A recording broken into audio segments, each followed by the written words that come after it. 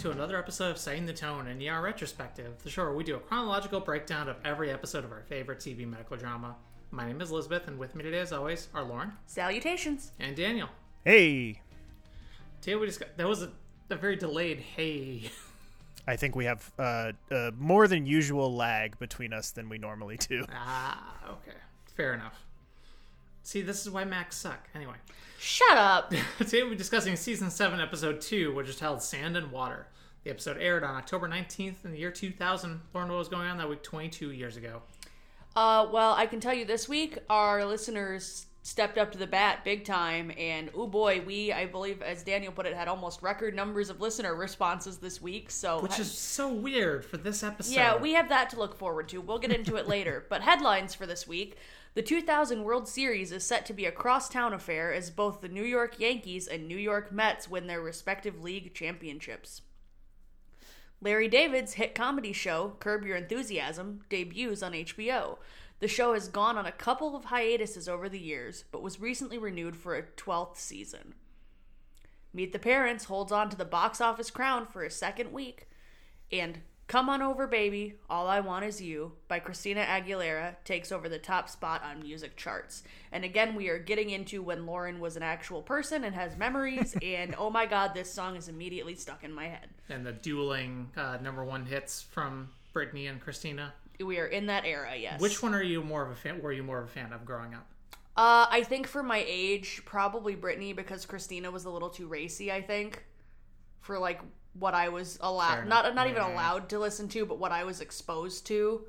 I tended to just listen to more Britney by default. It's Britney, bitch. You heard it here first. As for what else was on that evening, at 8 p.m., Friends with the episode The One with Phoebe's Cookies. At 8:30, a first half of an hour of power from Will and Grace, with the first up with the episode Fear and Clothing. And at 9 with the episode Husbands and Trophy Wives. And at 9:30, Just Shoot Me with the episode A Night at the Plaza.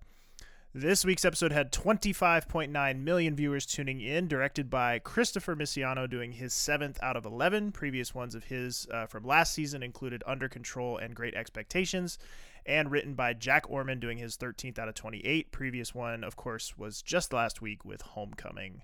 And keeping up with our theme from last week's episode having an alternate title, the original title of this episode was apparently Way Too Soon. And then I guess they liked the song title better. I mean, the song works, but we'll get into it. I don't know. I liked it, but we'll get into it. First, our previously on was brought to us by Benton, and we opened with Corday running up the stairs in her robe with wet hair. We thought she was running up the L tracks at first. Well, Lauren did. To the L platform, yeah. But she was trying to prevent a parking ticket unsuccessfully. Mark used the last of the milk and then put like a couple dribbles back in the fridge. Not a good use of the word dribbles. Ugh. I mean, it's an accurate description. It's an accurate description, but I don't know why like dribbles and milk just grossed me out as a combination. But anyway. Okay, moving on. He's an asshole no matter what, but he's just a gross like man here. Yes. Weaponized incompetence all over the place. Yeah. But apparently he paid for other parking tickets that Corday has gotten during their love affair. Yeah, Mark just says, let's just say it wasn't your first ticket. And then the power goes out too. As she's blow drying her hair, yeah. She's having a real one today. That scream when it goes out is my favorite.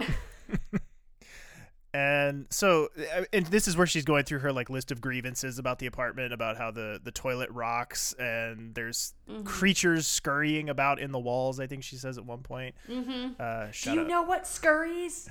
Shout out to Jake Terrell Esquire. But I was curious because I legitimately don't remember. Is this the last time that we're going to see the Susan/Mark apartment? Because, of course, as we know, by the end of the episode, they've picked out a new house, or Mark has picked out a new house. So you picked a good one. Yeah. Do we think this is the last time we're going to see that set? Don't know. It seems like I think so. Inauspicious end to a set piece that we've been seeing in one form or another since I think like season 2 is the first time we see that apartment. And it's... I expect for the season 7 wrap up during our people who we lost as Susan's apartment. Susan's apartment. It's been a mainstay for the entire series so far. It really has.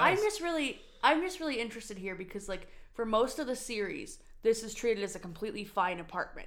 It's just this episode and maybe one before it where they start to treat it like a real shithole. Maybe Marcus treated it like a shithole. No, but you're right, though. The whole time David lived there, it was fine. When Susan and Chloe were living there, it was fine. Yeah. Like, it was never anything anybody complained about until this. I still think as dude apartments go, it's pretty, like, trendy, in my opinion. Like, it's a kind of a cool apartment, you know, versus, like, remember his other apartment that he had very briefly before Susan left and he moved into this one where it was, like, his sad bastard bachelor apartment where, like, he had ketchup in the refrigerator and that was it. Like, he just had this very sad apartment.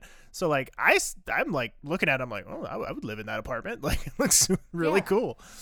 But yeah, to answer your question, I do think this is the last we see of it. Then we pivot over to Carter attending his first AA meeting in Chicago, at least, and he sees Abby a few rows ahead of him, and they make eye contact awkwardly. Prolonged eye contact. Thank you both for singing for that. And then we go in with some bangs, not really appropriate, but okay. And Mr. Fletcher is back. His shunt is clotted, and he missed dialysis yesterday. And Cleo gets to take him this time, great. And I think she says, I see you called 911 again. And he goes, well, they're faster than the L train. Probably true. And hey, we should be in with bangs because the drama of seeing Abby at an I was gonna say, I think it could be considered bang worthy. I mean, that's a pretty. I don't know. It's they just make awkward like, oh hey, you're here, eye contact, and then it starts. So they maybe linger on it a beat too long. Maybe I would have maybe had like Abby make eye contact with the camera, and the camera just is Carter in that situation, and like. Then we like that, like, because you can theater of the mind, like you can fill in the blank there, and I feel like that could have worked maybe a little bit better. But it's definitely a bang worthy revelation because this is a whole new character wrinkle that we're adding to Abby's backstory here that previous to this episode there had been zero indication of. So like it's a whole season of Abby continues, right? It's a whole new thing. But Mr. Fletcher also, this will be his final appearance too. This episode, we'll be seeing the last of him this week. But we go from there to Carter up in a waiting area, and he sees Benton with coming in with Reese and Shirley as they're headed in for the day, and she's kind of chasing behind Benton to get him to do some important attending stuff, sign this piece of paper, attend this meeting, blah blah blah blah, and. Benton is like sort of taken off guard by Carter at first, and he says, you look good. And Carter's like, well, I couldn't look much worse than the last time you saw me, which if you saw him with that facial hair, that's fair. That's totally fair. I also thought Shirley got a little bit of a glow up too. Like she changed her hair a little bit. Like, excuse you, Benton didn't see the facial hair. I'm saying if he saw him with the facial hair, like if he saw that, then it would. I think he arguably looked worse with the facial hair than he did when he was like on drugs all the time. Like that was, you know, it could always be worse. But at least he's not strung out while making bad facial hair decisions. Exactly. And I think this is the first time we've seen Reese in quite a while too. Like, and I was very excited to see him. I was like, look at this kid. It's always a good time when you see Reese. But anyway, we will be seeing more of both of them a little bit later on, but we go back down to the ER where one of our first patients is coming in, a 62-year-old female being brought in with slurred speech and loss of consciousness. And Mark and Carrie are arguing over Carter's return. Carrie supports him coming back, but Mark is very, very cautious. And I forget who says this, but Mark. Mark says if he gets into trouble, it's too late. Yeah, because Carrie's like, oh, we'll watch him, and if he gets into any trouble, we'll help him out. Yeah, I kind of felt like it was almost like role reversal here. Like I would have expected the shoes to be on the other foot in this conversation. Like I would have expected Carrie to be the overly cautious one and Mark to be the like gung ho, full steam ahead. Like he's fine, he'll be good, bring him back. I think a little bit of it is Carrie feels responsible because she didn't catch it to begin with. And I think Mark might be mad he didn't catch it. Yeah, like mad at himself and then kind of projecting a little bit. So they're each coping with it in their own way on the flip side of it. Right. Yeah, then a woman comes in screaming with contractions at 22 weeks. That's not good. And I'm going to say it right now. Again, content warning if you have issues with the sick children or babies on the show. This one's a really heavy one for that. So maybe we'll see you next week if that's going to be a problem. We love you. Have a great day. But Chuni calls Chen over to help get her settled in. The woman's name is Regina. And Regina is played by actress Lara Harris, who appeared in stuff like The Fisher King, No Man's Land, and Shooter. So hope she got paid well for Shooter. That movie's truly awful. I'm not familiar with it. Mackie Mac. Okay. Yep. But yeah, so again, that's going to be kind of a heavy through line for this episode. Mm-hmm. So we do not take it personally if you just tune in next week. But then we see Abby is working up in OB again as a nurse in her purple scrubs, and she is paged downstairs to the ER to help Regina. So she was working. Keep in mind, she's up there working with a couple in OB. The woman's like pre-labor, and she gets paged down, and she's like, "Oh, you'll be fine. There's other people up here. You'll be okay." And she bails on this couple. And she's also too operating under the assumption that she will probably be right back too. Like, yeah, they're not expecting she's going to spend basically the rest of the day down in the ER at this point. But yeah. But we go back down to the ER. The patient that was brought in earlier, the 62-year-old woman, Mrs. Walton, she's being brought in. Kovacs is working on her. She's suffered a stroke. And I think they mentions that she has suffered a stroke in the past as well. Yeah. So this is a new one. And they are going to loop Psych in on the case because they feel like after this most recent stroke, she may not be competent to make her own choices. And Lauren? Whose films are those? And there's two women in the scene here. Mrs. Walton, who we really don't ever hear from, like, because she is pretty altered throughout the episode, and that kind of is the crux of the story, but she did have a pretty prolific resume to her. The actress Nancy Linehan Charles, who appeared in stuff like Minority Report, Bram Stoker's Dracula, and Charlie Wilson's Ward. She has 108 credits to her name. And then at this point, what we are told is her caregiver, Judy. She is played by actress Rosemary Forsyth, who appears in stuff like Ghost of Mars, Disclosure, and Daylight. That is an excellent name. Rosemary Forsyth, right? That's very, yeah. I mean, maybe just because it's the same name, but like makes me think of Rosemary Clooney, like that kind of. Yeah, same. And she also had a very like old Hollywood picture on her IMDb too, like so she was an old Hollywood gal. Both of them, though, I think still with us. Both nice. Both Mrs. Walton and Judy here. But in any event, we go over to Abby and Chen working on Regina. And Regina is just begging with them to do something to stop the labor. They try giving her drugs to stop the contractions. We find out that her water hasn't broken yet, but oh no, she feels some pressure, which is never a good sign in this type of situation. Bad day all around. All right, let's go to our first audio clip here. Carter is reviewing the terms of his return. Random urine tests. Yes.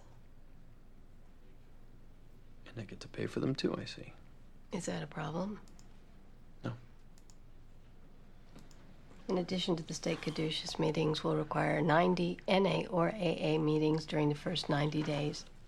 That's not a problem. I'm going anyway. Good. What the fuck? Good. And the three of us will meet once a week just to, check in. Make sure you're handling the stress. Right. Came prepared. The naltrexone binds to your opiate receptor. I know what it does. It protects you. It blocks the euphoric effects of the narcotics. It protects all of us.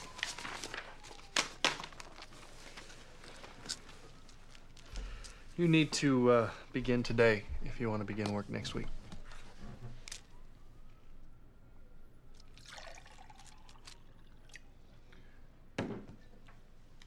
You want me to take it in front of you? Yeah, we'll periodically monitor your regimen. How much? 50 milligrams a day.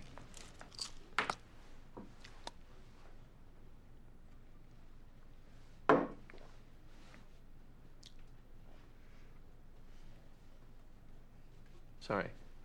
I was, It's okay. It's gonna be difficult at first, so we'll work it out. All right, so we'll put you on the schedule for next week, Tuesday. Start out very light, no trauma. whatever you say. Carrie, I gotta go. Yep. See you next week, Carter. Welcome back. Thank you. Thank you both. Sure thing. Can they require him to take a medication? Jake. Yeah, Jake. Yeah, where's Jake? Yeah, Jake, explain I yourself. don't know. I think that is... That was the only thing that like stuck out to me really here when they were talking about his terms. Was I was just like, that's literally like he has to take a medication as part of his thing, which just seems so strange to me. Like I can never, and again maybe just because I work in corporate and not in a hospital, but like the idea over here that they would make me take something.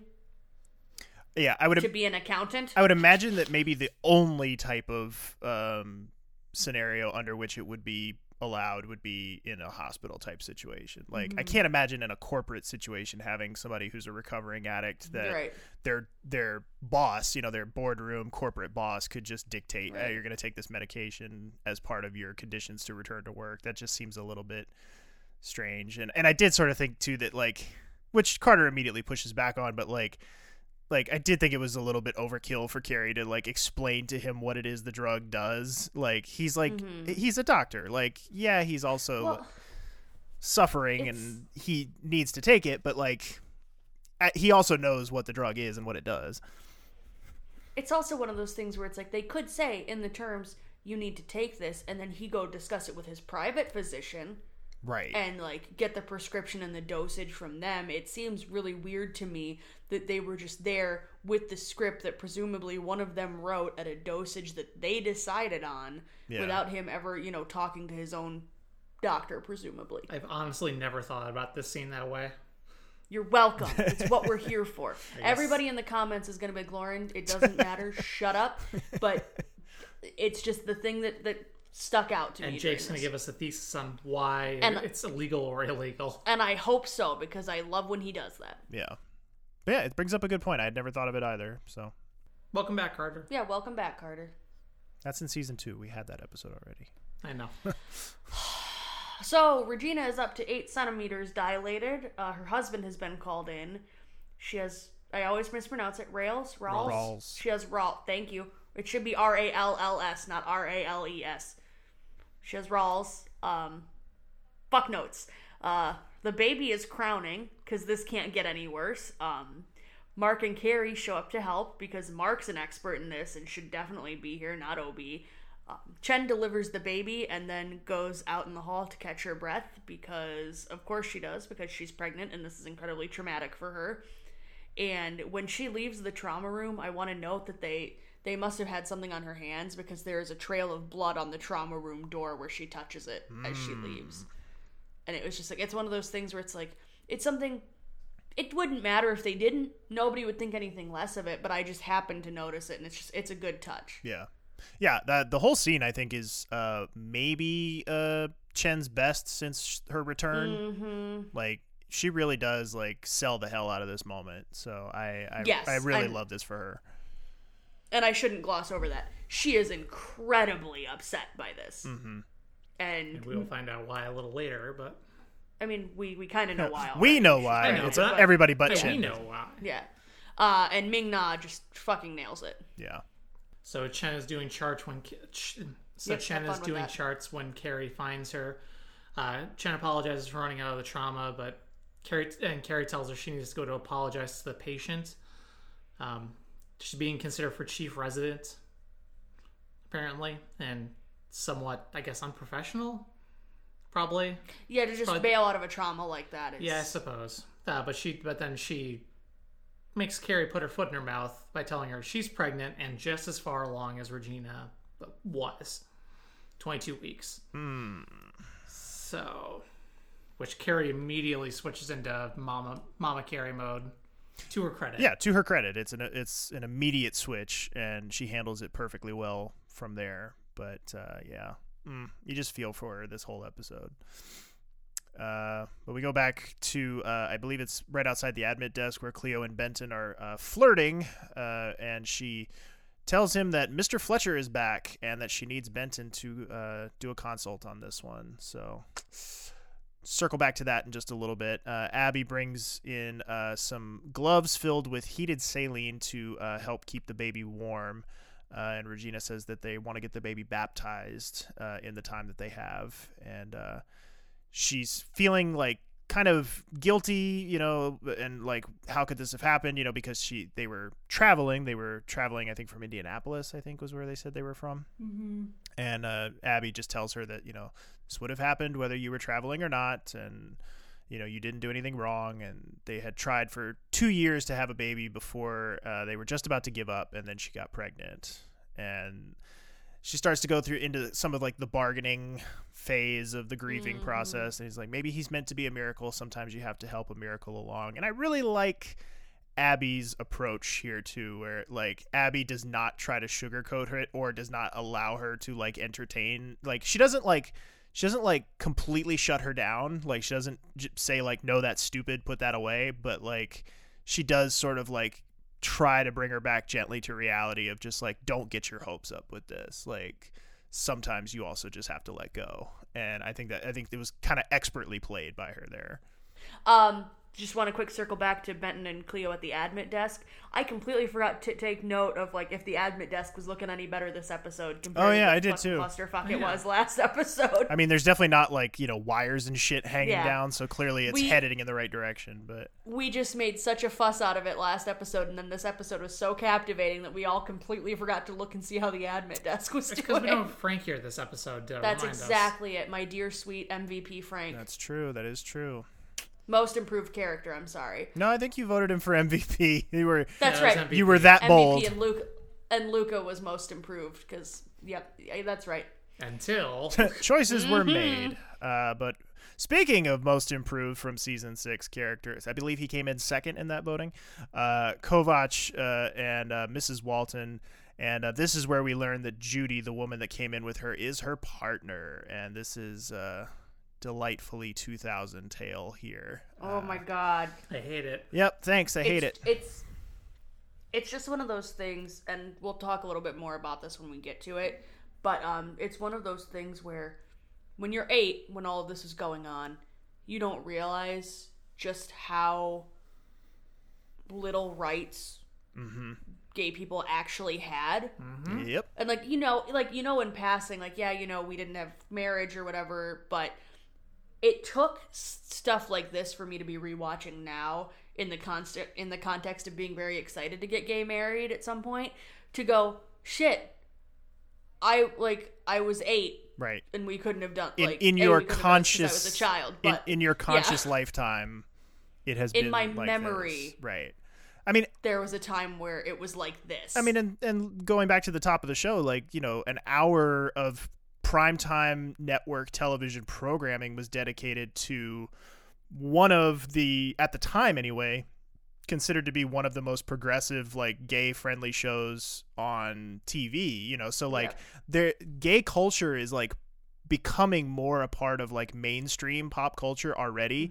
And it's such a strange dichotomy that you can have characters like, you know, on a show like Will and Grace that are like held up as these like icons of gay culture at the time.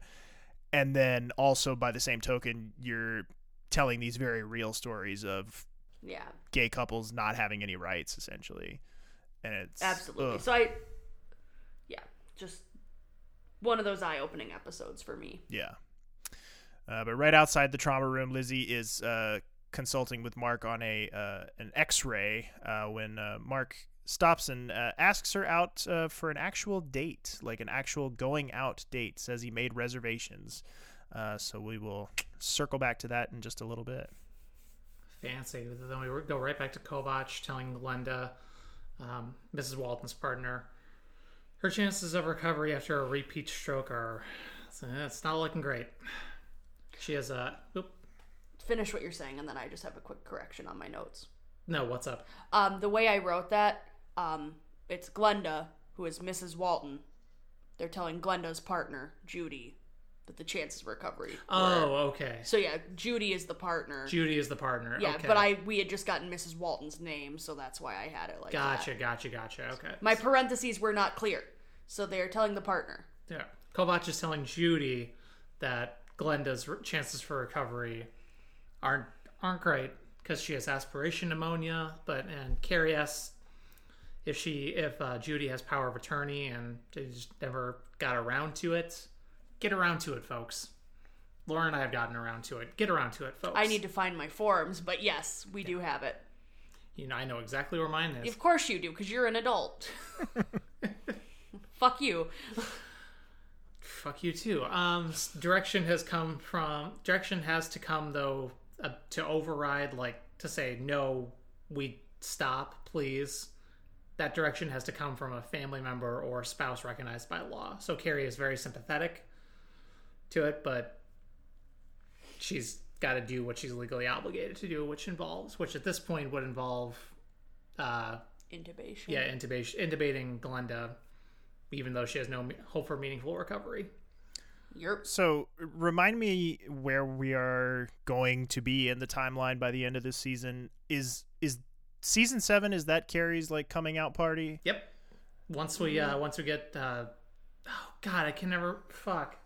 Is it Legaspi? Yeah. Dr. Legaspi on psychiatry. Okay. Yes. So once she shows up, then the lesbian stuff. Yeah. Show up. And so based on what Laura Innes told us about how that storyline was, sort of pitched to her, that pitch meeting happens the summer before the season.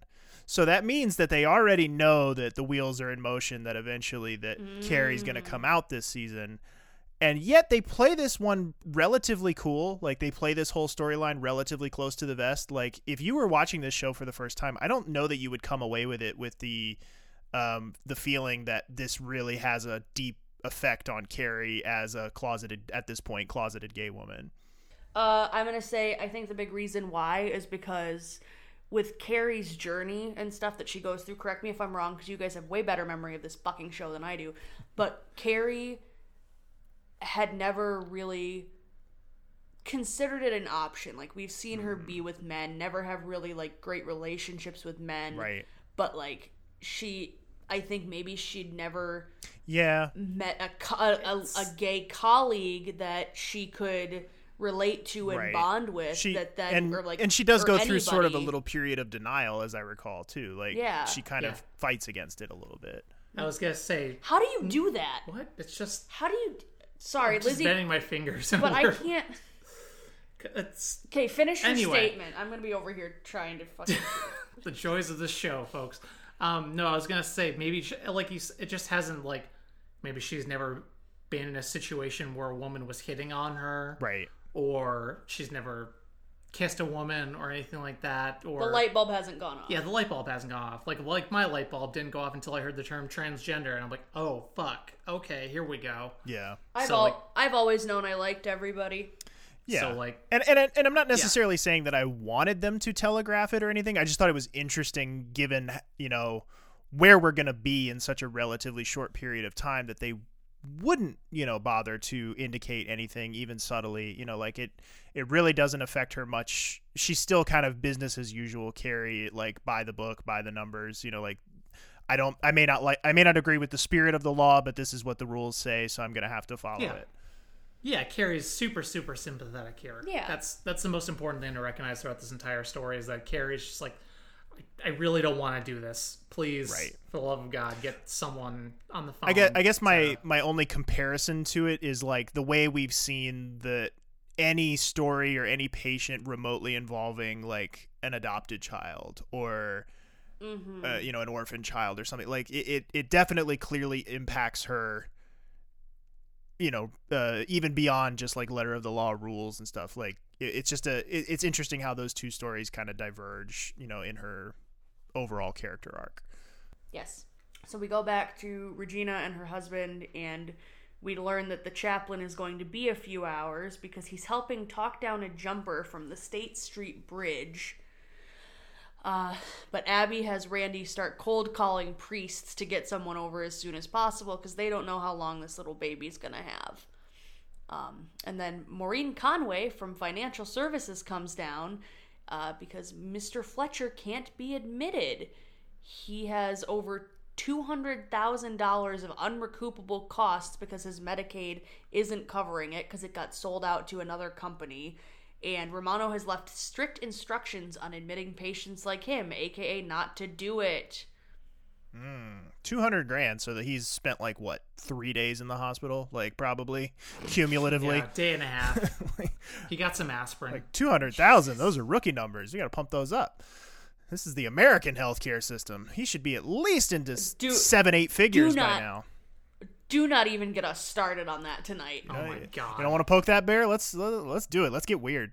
Maureen here is played by actress Trisha Simmons, who appeared in stuff like Hacks, Desperate Housewives, and Will and Grace. And this is her only appearance. So thank God we didn't hear from Financial Services more often than we do.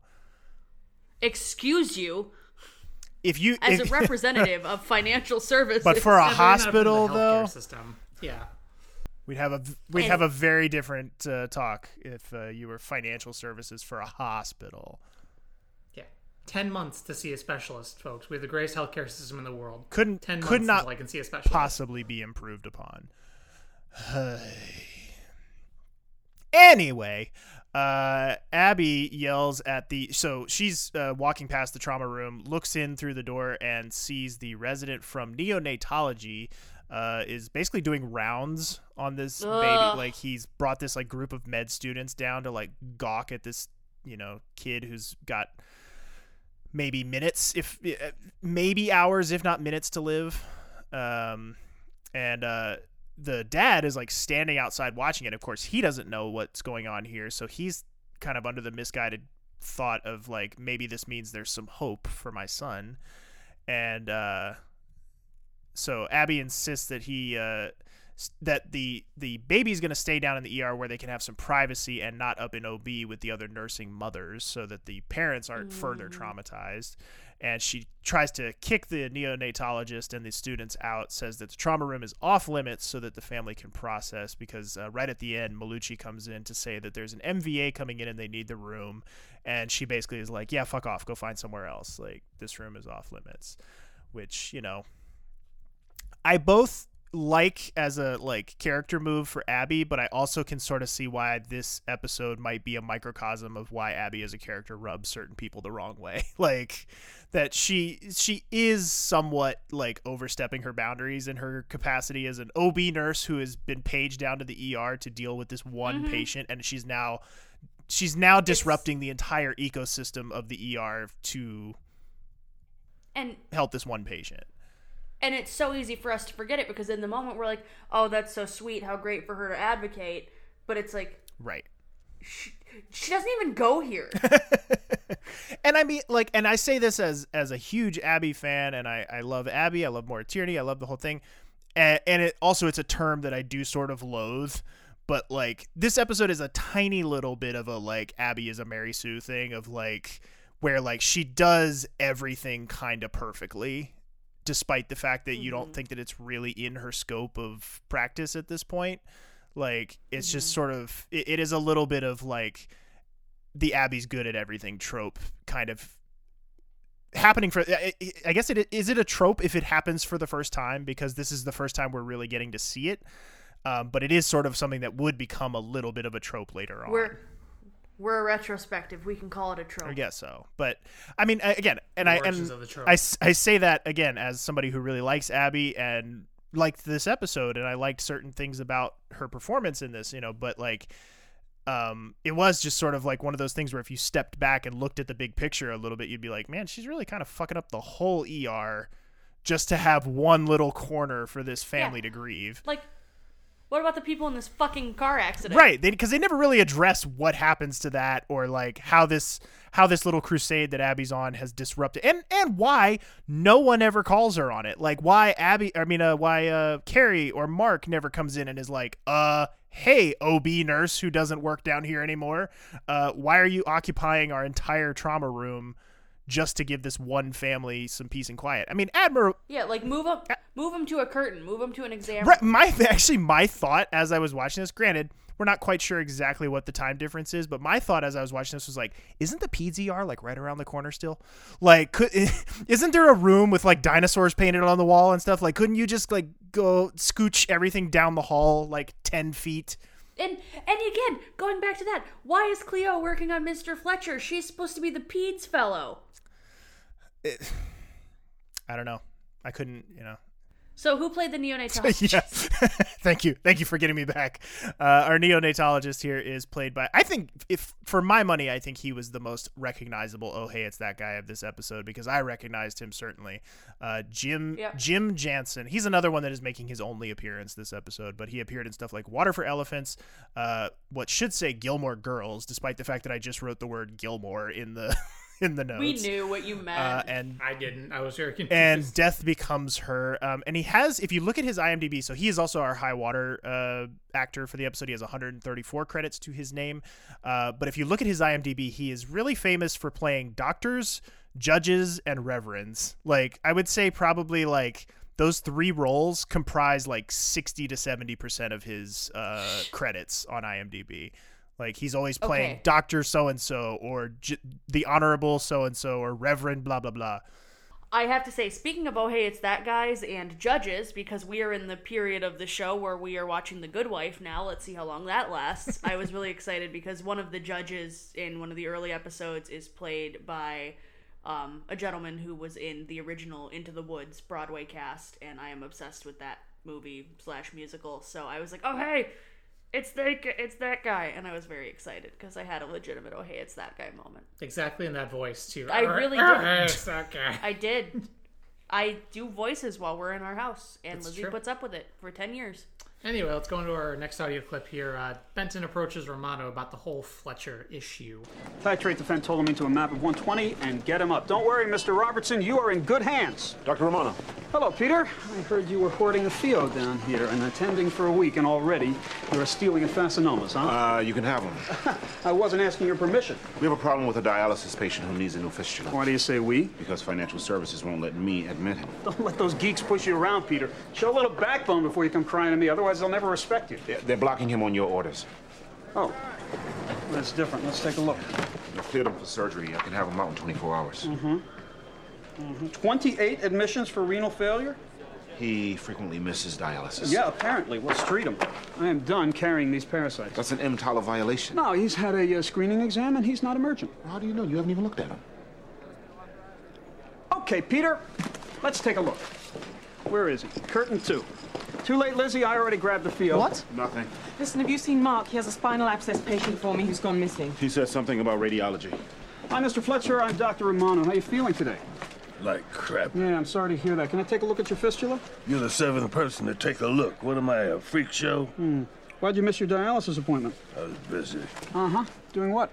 None of your business. More important things to do, I imagine, huh? I don't like you.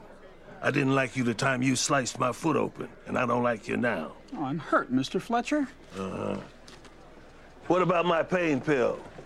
I need my damn pain The pill. nurse is going to bring it, Mr. Fletcher. She's too slow. I need a new nurse. Put him on a bus to Milwaukee. He's fluid overloaded. No, he's got a few crackles. This guy knows exactly what's going to happen if he misses his dialysis and he still blows it off. He is not going to stop abusing the system until we draw the line. What's this? This is for his bus ticket.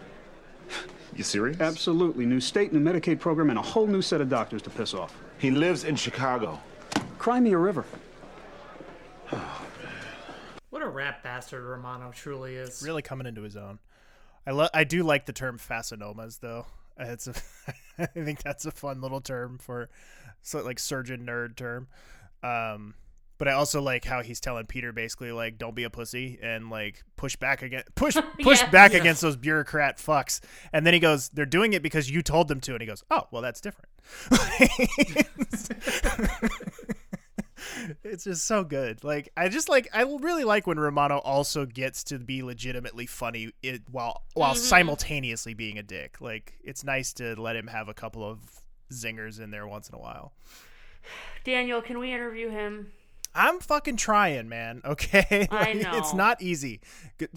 People, tweet Paul McCrane and tell him to come on the podcast because my emails thus far have gone unanswered. Just he's a dick. Yeah. Don't. We're not gonna ship someone off to Milwaukee. Absolute perfect asshole. And Mr. Fletcher's voice, like, can we talk about that too? Ugh. Like, I kind of love it though. It kind of sounds like he swallowed broken glass. Like, it's just like, or it's the human equivalent of those little crinkle balls you can get for your pets. Okay then. So then Kovac and Mrs. Walton's partner, Judy, right? Yep. I am name blind. They are trying to get a hold of the family, and we find out that they have been together for 27 years. Holy shit. They do be doing lesbian things. Like loving each other and living together for having long, fulfilling lives together. Yeah. That's what lesbians do. And Carrie says, I'm trying to find a legal way to respect her wishes. And Luca is trying so hard to get the partner to have a say in this, and he refuses to tube her if the partner is not on board. Yeah.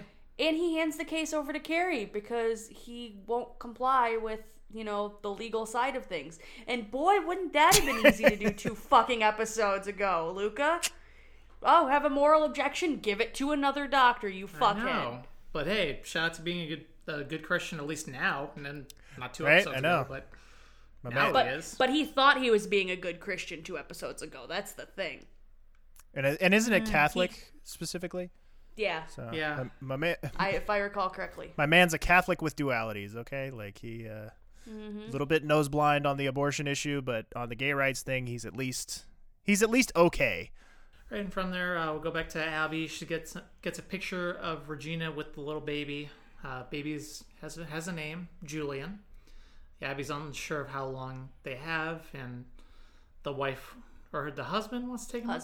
Yeah, the husband says, "Let's take him outside. We'll take him to a lake or a park. He doesn't want him to die in a hospital." Still no priest, and Coburn yells at Abby for being down here instead of up in OB because that couple that she was with were asking for her relentlessly as the mom gave birth. And Coburn says, your job is upstairs, but Mark thankfully steps in and vouches for Abby, says he asked her to stay. Several things about this. One, the closet full of babies is working overtime this week. Oh, yeah. Closet's wide open here, folks. Because that little preemie doll is... I mean, it gets the point across. I'll say that. Like, it really puts you right there. I also kind of love the subtle, just kind of disgust with which Coburn sort of looks in Mark's direction when he shows up. Like, I like how they're... She's not really a fan of him anymore. It hasn't been for the last 6 Well, that's years. the thing. I love that they've never let that go as like a slight character trait of hers of just like she's constantly sort of like, oh, this asshole. Every time Mark comes up for the last 6 years, anytime they've had to share a room since Love's Labor Lost, she's just like, oh, this fucking asshole. You would not believe. Like, just, I don't know.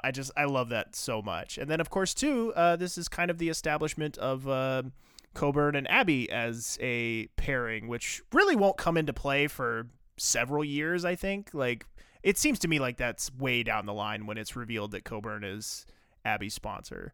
I don't think that's something that we learn anytime soon. No. That's like once Abby has her problem in like season like 13. Yeah, I think. It's further on down the line, but still, it's cool to see those pieces getting laid down here. But in any event, we go from there. Benton is bringing Mr. Fletcher upstairs and tries to get an OR assignment from Shirley, and she stops him because Romano has already cut him off at the pass here, warned her that this might happen, and even threatened her with termination if she lets Benton through. And we get an excellent little take from Paul McCrane here as Benton looks through the window at him into the OR, and he leans back and does this little bloody finger wag as he's got his hand covered in junk. It's an excellent little scene. We hear that the priest is finally on his way over for little baby Julian, and Luca, I believe he's talking to Abby at this point, says that because Abby's sort of starting to do her own bargaining a little bit too, and is like, we could intubate him or something like that. And he's like, you can't, like, this isn't going to happen. Like, don't let yourself go there. And, it's like, it's his time on Earth, and all you can do is make it a good time. And then it's right about... Yeah, we don't want him to... Yeah. He's going to die anyway. Right. Let's not have him be hooked up to machines. Exactly. Like, I think the show does a really good job of towing the line this episode with this patient and with this story. Like, I feel like a lesser show, a different show, would have gotten really heavy-handed with the miracles, and it would have gotten a little too overly schmaltzy. But at the same time, they don't really, like, bemoan the tragedy either. Like, they do a really good job of, like, not letting it drift into Hallmark territory while also at the same time not beating you over the head with the tragedy of it. So it toes a very fine line. But Dad comes out of the trauma room to interrupt them and says that he thinks that Julian has stopped breathing. So circle back to that a little bit later, over to the other trauma room where they've put Glenda on a breathing machine without intubating her. And Judy is really starting to get upset here because Glenda made her promise that she would never let her die like that. And this sucks. And wasn't it because her father had passed of I cancer believe or so, something, yeah. And like had died with all the wires and tubes in him? Yeah. So it's not great. Get your fucking paperwork in order, people.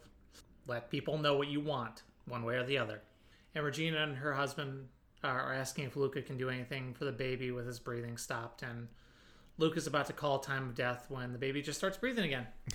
Little Julian's persistent. Which I just got finished saying, like, they don't, like, bemoan the miracle stuff. And this was the point in the episode, remembering how it ended, this was the point in the episode where I was terrified. Like, this is the point of the episode where I was like, oh no, they're gonna go this route. They only do it once, and it's fine. Right. And then we go back over to the other sadness trauma room. Carrie's on the phone with Glenda's brother, explaining the situation, arguing for Judy's side of the case. Keeps saying that meaningful recovery is unlikely, but brother wants her tubed. Yeah. Doesn't want her to Which die. I think Luca mentions at one point earlier in the episode that she's seen and or spoken to her brother twice in the last 10 years. Yep. Which, like, this is again sort of like going back to, like, this is like the expositional relative who, like, for some reason has a fucking bug up his ass about she must be intubated and she must be kept alive at all costs. Because it's like, you would think somebody with that tenuous of a familial connection would just be like, yeah, man, I guess whatever she said is fine with me. I don't really, I've seen her twice in the last 10 years. Like, what... you would think that somebody with that sort of, like, tenuous of a connection wouldn't really care one way or the other, especially a brother. Like, brothers are notoriously flippant about shit. Like, they're just like, yeah, man, I don't know. My interpretation is because at one point he asks, like, oh, is Judy there? Or, like, something like that. Because you hear Carrie say, yes, she's here. Would you like to speak with her? So my interpretation is he's almost, like... punishing her. Maybe a bit of a homophobe and says spiteful. Yeah, I was trying to think. There was a certain phrase I was trying to think of and I couldn't. But what is it? Cut off your nose to spite your face or whatever something it like is. That, yeah. But where he's just like saying no, if that's what they want, then no, put her on machines. Essentially, like that was my absolute least faith in humanity take was that. I mean, he was doing it. It's as good an explanation as any. So from there, Romano asks Malucci if the Medicare compliance officer is down in the ER, and it turns out that she's examining a possible EMTALA violation. Did we ever look up what that acronym is for? I don't know. Okay. But basically, don't kick out people if they can't pay. Yeah. But which I imagine is what I assume it's all about. I'm looking it up real quick because it's going to bother me. Emergency Medical Treatment and Active Labor Act. There you go. Okay. That makes sense then. But the Medicare compliance officer came down because they got a call that the ER was trying to bounce Mr. Fletcher. And she says to Romano, please tell me you don't have policy to redirect all non-paying Medicaid HMO patients. And he's like, no, of course not. We're taking Mr. Fletcher upstairs right now. Everything's fine. He's great. Let's go. Come on. And she says she's going to audit all of their transfers from the last month. And I do sort of like, it's really the one bit of significance that Malucci gets in this episode, but I did sort of like the little exchange between him and Romano of like, is there a lady down here from, Medicare compliance? And he's like, short, battle axe, no sense of humor. He's like, that'll be the one. Like, I just, something about that I enjoyed. But our Medicare compliance lady, Sandy, here is played by actress Diana Castle, who appeared in the movie Planes, Trains, and Automobiles and the TV series Picket Fences and The X-Files. And let's take our Green Day hype to the next level here. Corday has complained to Mark about the spinal abscess that she missed out on. I'd have had better exposure and direct visualization without beaming a gigavolt of radiation into the poor man's spine. A gigavolt? Yeah, you know what I mean. And I could have completely evacuated all the infected tissue. These guys are going in half blind. Fine, whatever. Next spinal abscess is all yours, I promise. Where is this place, anyway? You'll see. These are houses, Mark. Uh-huh. Oh. Oh, Mark. Oh, it's beautiful. See, I have some taste. Can you afford it? I've been living cheap. Besides, I'm gonna have a roommate. That's awfully presumptuous of you. Well, I could take out an ad. You will not. I love it. Just check out the refrigerator. It's nice and cold. Look at this deck. You knew you'd love that. Oh, when can we move in? When can you pack? It has an ice maker. Oh, these floors are gorgeous. You should check it out. What? The ice maker. It's lovely. You have to open it. It has a special ice feature. What, does the ice come in different shaped cubes or something? Oh,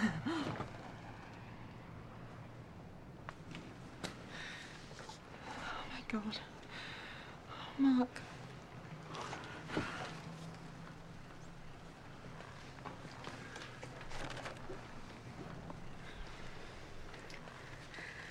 I'm a little nervous, so, let me say it. Elizabeth, I love you. I was hoping you'd give me the joy and honor of being your husband.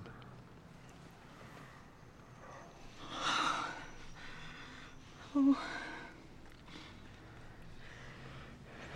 He said a yes.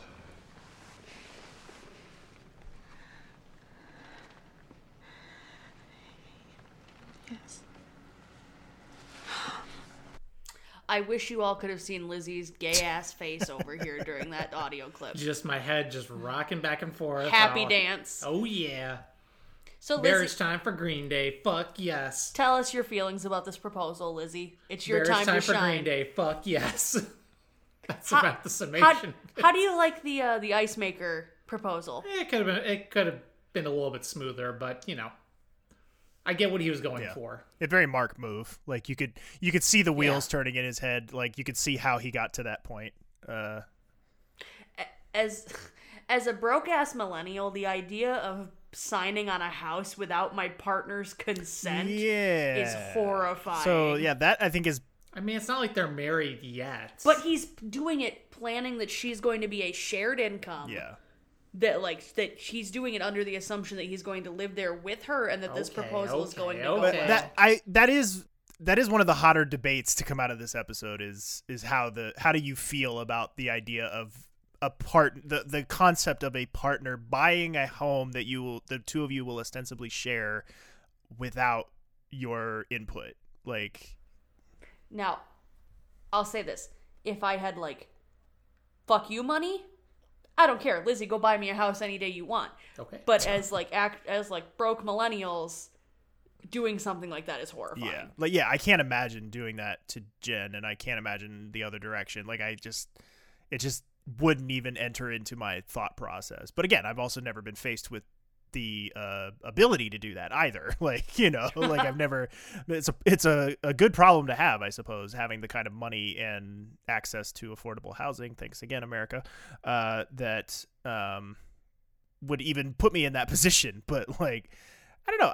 I certainly get people's point, particularly too when it's the guy doing it for the woman. Like, I think is another thing that sticks in certain people's craw. Just like there's like a feminism angle to it too, where it's like dudes just making decisions on behalf of their female partners.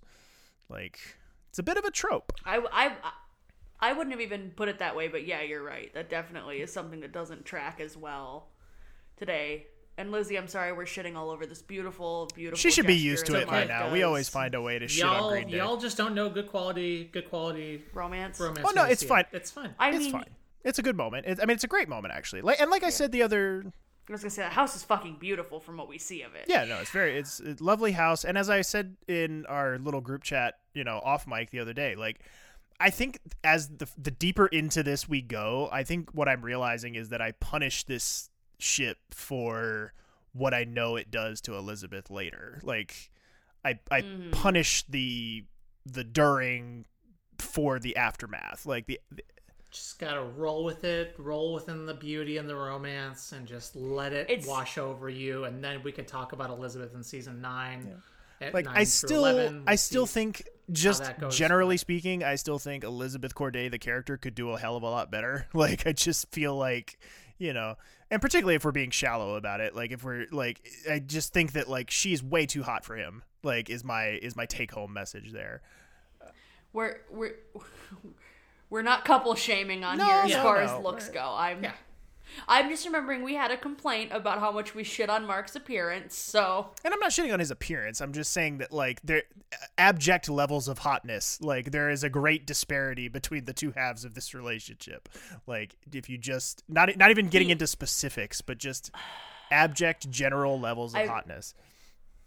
I can't believe I'm going here, but he might just be given some really good dick. I was gonna say, what if his dick's just huge? I didn't even say huge. I just said good dick. He might just be... We've seen him. We've seen him in his boxers before. It was granted. It's been a few years. Like, I said, good, not size. I didn't say anything about size. I just said we've seen him in his boxers. It's not the size. You of the took boat, it there. The motion of the ocean. All right. Okay. I wish I hadn't said anything. But anyway, so congratulations to them. Yay, they're engaged. Everything's wonderful.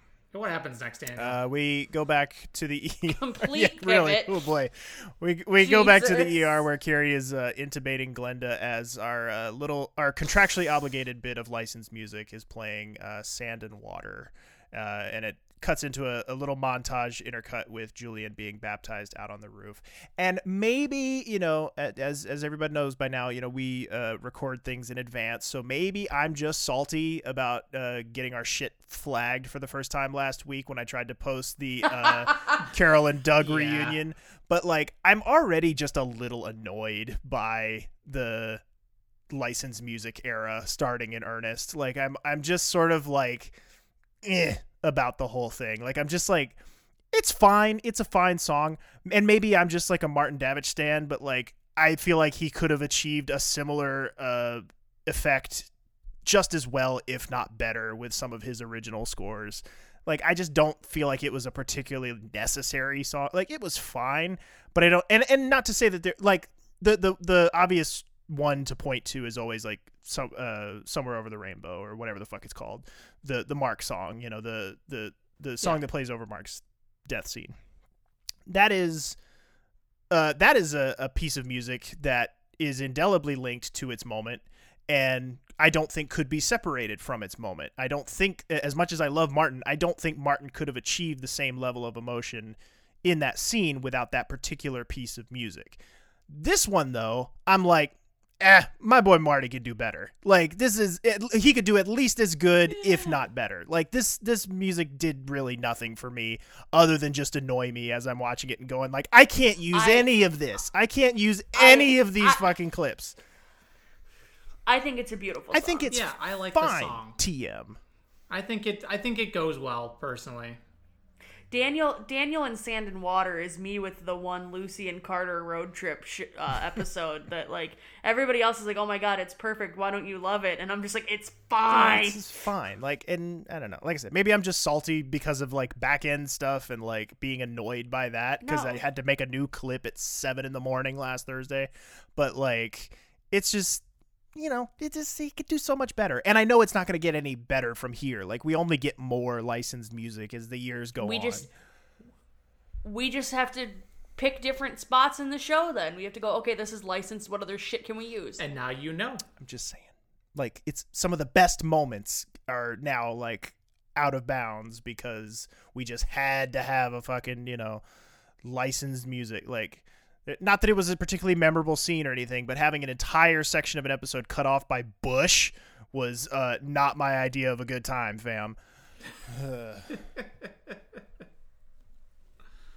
Anyway, we're gonna listen to the last. I'm sorry for the length of this clip. It's over 4 minutes long, but just over 4 minutes long. But we're gonna listen to the last scene of this episode. Abby's headed to Doc Magoo's where she finds Carter.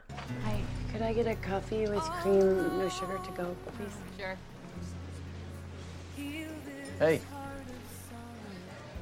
Hey, you back already? No, not for another week. What are you, just hanging out? I have a diversion meeting at 9. You look much better. Thank you. Yeah, I like your hair. Thank you. Some nice scrubs. You picking up some extra shifts? No, I was suspended. Oh? Didn't kill anybody, did you? No. I wanted to. My ex-husband was supposed to pay my tuition. He didn't pay it, so, Ouch. I'm on the bench for a while. But it certainly didn't seem like that today. Oh, thank you. Hey, I got that. Would you put that on my bill, It's please? okay. Hey, it's a cup of coffee. Sit down. It's the least I can do after acting like a complete jerk. When? 3 months ago. You know you might have saved my life. If you hadn't stopped me when you did, I could be dead now.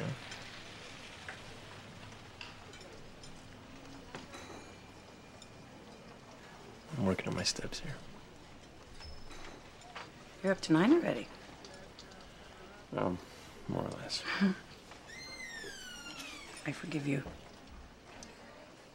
Do you mind? Sorry. I really have to quit. And thank you. Keep it. Long day? Yeah. 22-week-old preemie survived almost 9 hours. I just finished the death kit. Wow. Yeah. I don't know why I do this. Sometimes I think I should just go be an accountant or something. That's an option. Yeah, if I could balance a checkbook. What about you? A lot of waiting. A lot of meetings. Yeah, you get kind of meetinged out.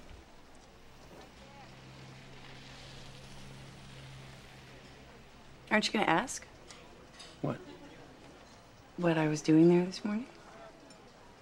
You only go for one reason. I figured I'd keep going and eventually you'd stand up and share. It's not that interesting. I'm a drunk. How long have you been sober? Almost 5 years. So you could sponsor somebody. Yeah, I guess. Have you? No. 'Cause I'm supposed to find a sponsor.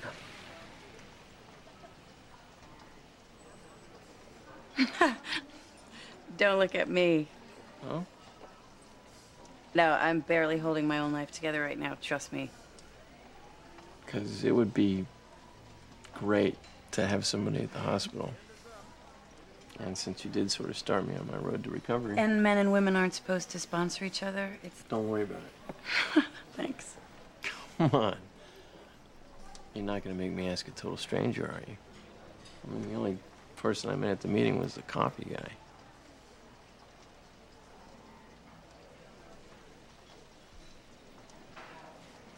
Okay.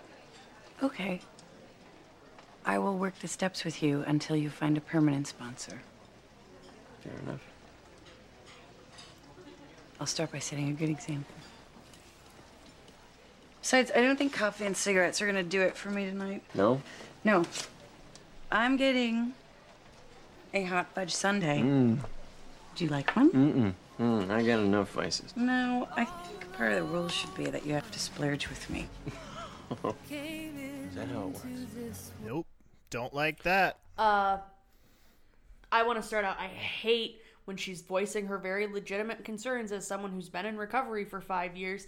He goes, "No, don't worry about it." Right? Yeah. Just everything about that. And then manipulates her by guilting her and being like, "Oh, you don't want me to have to ask a stranger, do you?" And it's like, well, as you go to more meetings, they won't all be strangers, and you really should be asking someone who's not a direct colleague and the one who got you into rehab to begin with, and also a member of the opposite sex. Like, there's a lot going on. There's a there. lot There's to so unpack. much baggage there, and just no. The whole time, like literally, as we were listening to that clip, Lauren and I are shaking our head at each other, like no, no, no, no. Like just everything about this is no. And again, like I cannot help it. I can't help but like fast forward in my brain and be like, this leads to a tremendously dysfunctional relationship. Like, no, this is a horrible idea for all parties involved. His sponsor should be Pablo the homeless guy. Like, it should be anyone but Abby. Like, they're like, maybe he got deported again. It though. should be Who knows? anyone but her. You know who would be a great in my headcanon? Bear with me. Wild Willie. There's a number of different options. I mean, so, and I guess having very little experience with addiction, either personally or really in my family either, like, I don't really know how it works. Like, does it have to be somebody who has also gone through recovery can be the sponsor, or can it just be any old somebody? Yes. My understanding, and listeners, please correct us if we're wrong, but my understanding is it has to be someone who's done the steps and is because that's what she said. He said, "Oh, you're 5 years, you can be someone's sponsor now." Yeah. So Which think makes it has sense. to be, like, but like, I guess if you were gonna go that route of what you're talking about, Lauren, and we're just gonna like bring somebody back out of the ether to be his sponsor, I think my pick honestly might have been Delamico. Like, I think Delamico could have been an interesting choice as a completely platonic. We're not going to go back down the romance road, or we're not going to like fuck with that anymore. But like, she had the romantic entanglement with somebody who was an addict, and could potentially give insight into that. Like, if you had to find somebody to play that role, No, I don't want Carter paired off with any more fucking women. Yeah. Let a dude help him for that once. Too. Like, that too. Leave women alone for a while. She definitely raised very legitimate concerns there. This whole thing, I was just like, and I don't like, again, how like the ending message, or like the take home message of the whole thing is supposed to be like, isn't that sweet and isn't this cute? Like, they start like doing like flirty banter about hot fudge sundaes and shit as the music swells, and like we do the soft pull out, like, and everything's gonna be okay because Carter has another woman who's just gonna make his life better. I just it's this. Lizzie's looking so done with both of us right now. Can you tell the fact that I don't think it's inherently offensive, but like, no. I agree with you on the points of the small semi-manipulation thing, but like, it gets us where we need to go though, because I love their friendship, and I'm one of the few people who's actually okay with them being together. I think like, you I can. love them as a I think pairing. you can still have the friendship forged over the bond of mutual shared experience with addiction, without having to jeopardize her situation, and without pairing them up romantically. Like, I think you could have achieved the same goals without a lot of the like messiness in between. And I just like. But Daniel, without this, we wouldn't get Carter and Kovac dueling in the middle of a classroom. That is very true. Yeah, and I mean, and that is fun, but like, I don't know. I also needed to bring it up because I wanted Lizzie to have a chance, because I can see her dying inside over there and us just shitting on this whole thing. Y'all just have a lot of feelings, and I'm just over here. I'm like, okay, cool. It's the beginning.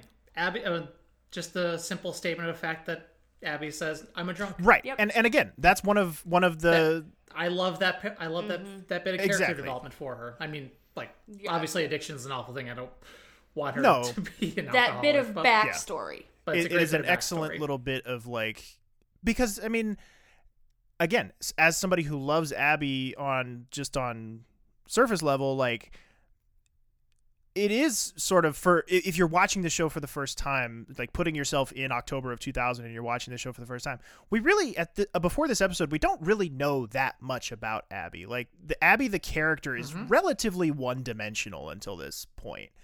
Like, we know that she's got an ex-husband who's kind of an asshole, and we know that she's, had some experience in OB, and like we know like sort of like little tidbits here and there, but the character itself is relatively one-dimensional, and this kind of just turns everything on its head and adds this whole new dimension to the character that I think is for the better. And I think she's now the full 3D Abby Lockhart. Right, and I think that this pairing on a platonic level does add something to her story and does add some depth, and I think it can work. And I just like, and I'm not even necessarily saying that like I wouldn't have had them go this route as a story, because sometimes doing the stupid thing makes for a great story. So like this could be a good thing, but it's just like with the Elizabeth and Mark thing, it's hard for me to separate the beginning and the during from the after. And I'm challenging us to do it only because it's working really well for us in Malucci so far. So let's take the Malucci approach and take each episode as it comes with this, and try not, because I'm right there with you, Daniel, but let's try to be a little more present with the shit that's on right now. Fair enough. But I still don't like how he says, no, it's fine. Yeah, it's very, very hand-wavy, which is emblematic of Carter in general. But overall, though, another very excellent, solid to very good episode to kick the season off. Like, very few, if any, real major complaints. Yeah, another 9 for me. Honestly, the bangers keep rolling. Are we watching the same show? I'm over here like I'm going to give it a 7.5 or an 8 because I thought it was passable. You know what? My opinions do not need to inform or put down your opinions. And that's true. You're in your happy place. We are in my happy place with this show, where my love affair truly fully formed, and I was really starting to really fully form memories about this show. Yeah. So we have arrived, and you're ready to be heard again. Exactly. My whole thing with where I'm at, because I, again, as usual, I'm kind of in the middle. Like, I'm sort of at the 8.5 range, 8.5, and like I look back at everything, and like Chen, I think, did some of her best work in this episode since she came back. Even though it's a little limited, like once she kind of has her little panic attack in the trauma room, they kind of sideline her for the rest of the episode. But the brief amount of time she does get to shine, I feel like she really does do very well. And I really liked Romano in this episode too. Like, he's a dick, but he's a funny dick. And like, he has really excellent moments. Yeah, like I'm a big fan of Romano this episode. And again, I like the depth that we're adding to Abby's character. I think all that stuff is really good. And while our two like main stories, like our two trauma stories, both are pretty well told and like pretty well done. I don't really have major issues with either one. But neither one, I can see where Lauren's coming from, that neither one of the two main threads really have the sizzle to them. Like, neither of the two threads, like, they're both kind of, even though they're dealing with separate issues, they're a little samey. Like, they're a little samey in the sense that they're both kind of muted and both sort of like, isn't this sad? Like, it's kind of just a opportunity for you to just sit there and go like, that sucks. But you don't really get that. Like, usually it's balanced better, where you have like one story that's like super heart poundy, and then you have another story that's a little bit more kind of observationally sad. And these were just a little bit too much of the same flavor for me to really like elevate it to that A tier status, but still a really good episode. Like, totally fair. I will admit might be a tiny bit biased with this episode, just because episode 1 is a comfort episode that I'll watch all the time, and so is episode 3. Fair enough. So you just sandwich them. I just kind of just flow right into this, so I just kind of maybe associate it with the goodness of the other ones. But it's also, I also just think it's a really good episode in its own right. So totally fair. Lauren, what the hell? Okay, you people. So on the listener responses, you people, we had maybe the combination of like just quantity the most we've ever had, but also, again, going back to some of those like tentpole episodes, the length of response. Like, holy fuck. And like, so I some of your responses, I'm just going to tell y'all up front, I had to just take a pass on this week because I was just like, I'm going to kill Lauren, and like and this was with me helping. I was like, I don't think we're gonna get through all of this without killing ourselves, and so, you know, it's just I love it. I love that we're getting this kind of enthusiasm, and we're clearly entering into a stretch of the show that people are very passionate about and people have big thoughts on, and I encourage that.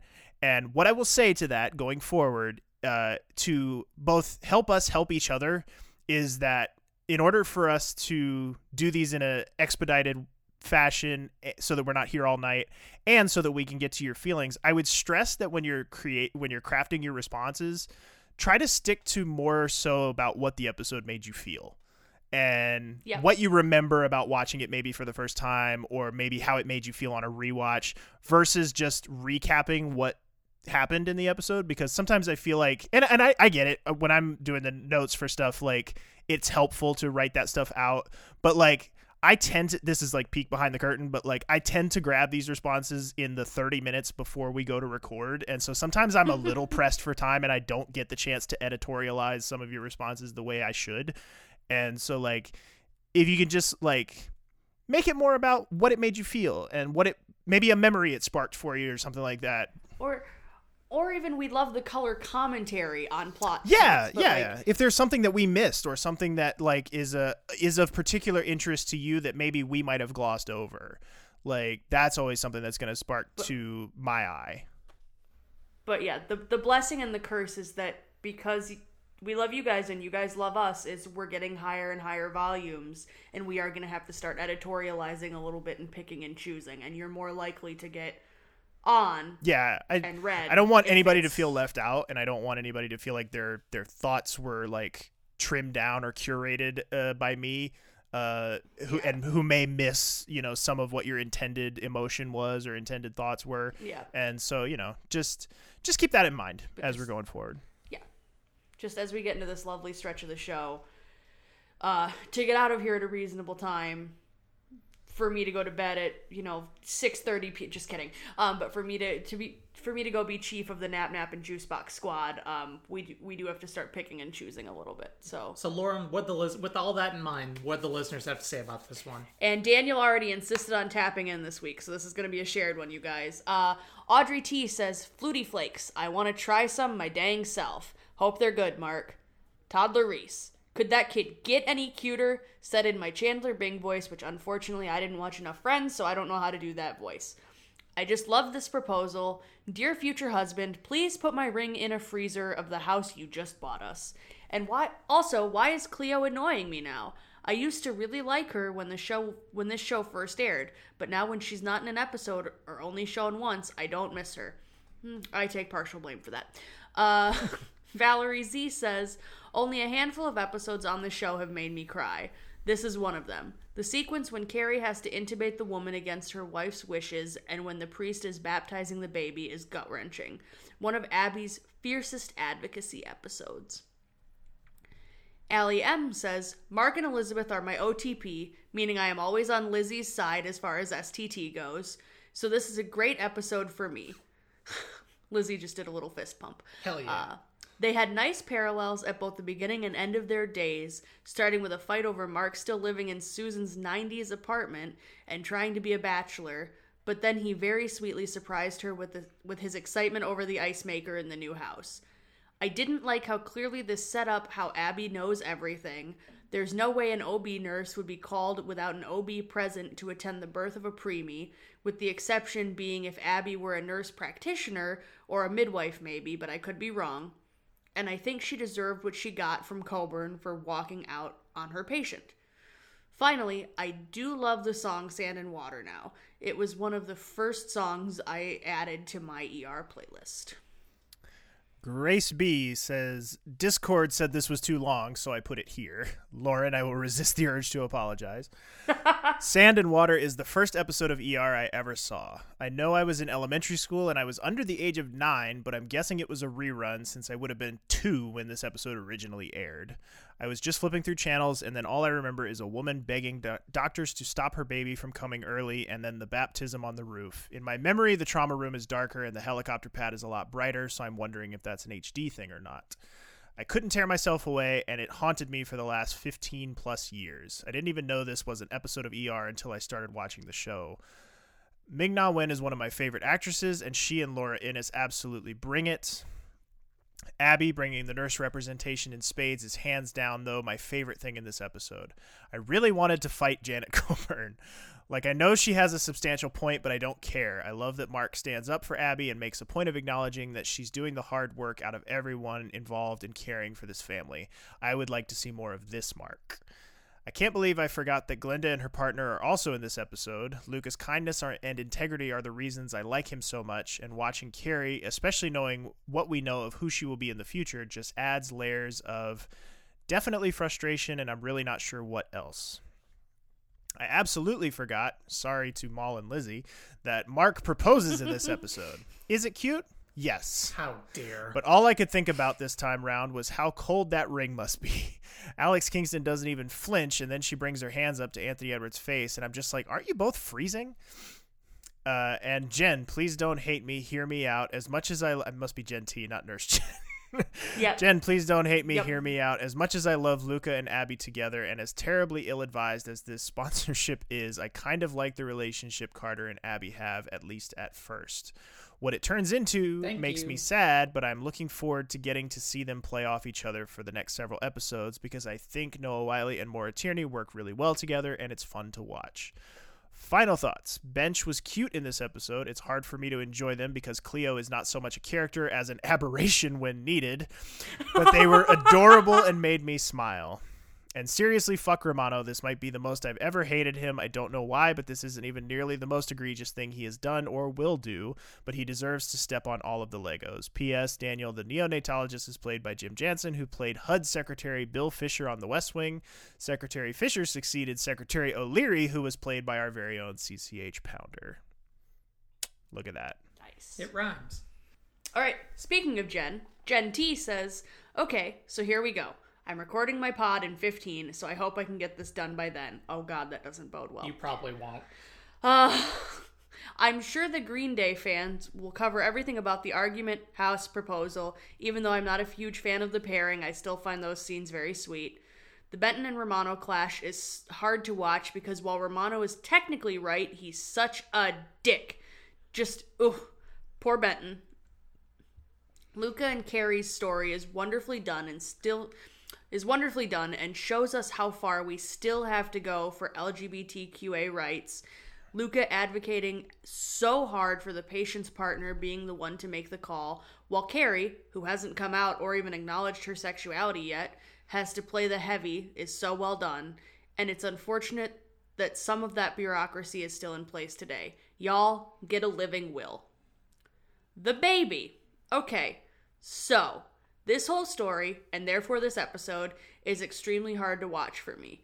It was bad enough before I had kids, but all of the Dead Kids episodes are much harder to watch now. But even before that, it was difficult because my parents went through the exact same thing. Literally. Down to the gestational age of all of the problems that followed. I was 3 and I still remember some of that time, and still put flowers on my sister's grave every year. So this episode in particular is one of the worst for me to watch. Abby and Mark's compassion throughout this whole thing is wonderfully played, particularly Abby, who shows us exactly how far she will go for her patients and how much she cares. Carter. John Truman Carter III. Ugh. This episode isn't so bad, but he will soon start acting like a punk about his MA. I'm not a fan of how his recovery story plays out because I feel like the show forgot he's an addict unless it was convenient. Or it's played as Super Carter. And Abby? What the hell are you doing agreeing to be his sponsor? Big no-no, for exactly the reasons that end up happening.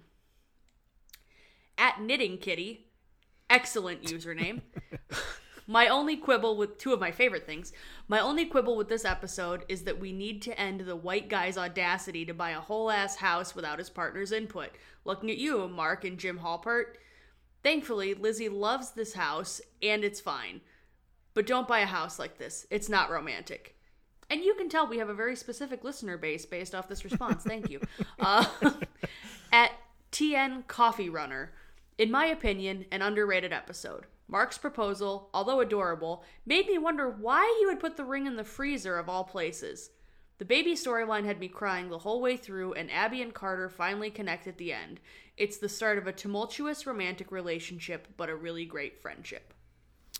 At KK in San Diego, Mark and Lizzie get engaged, and Carter and Abby start a beautiful sobriety-fueled friendship. But really, this episode mainly shows us why Abby is the favorite character for some show watchers. Looking at you, Daniel.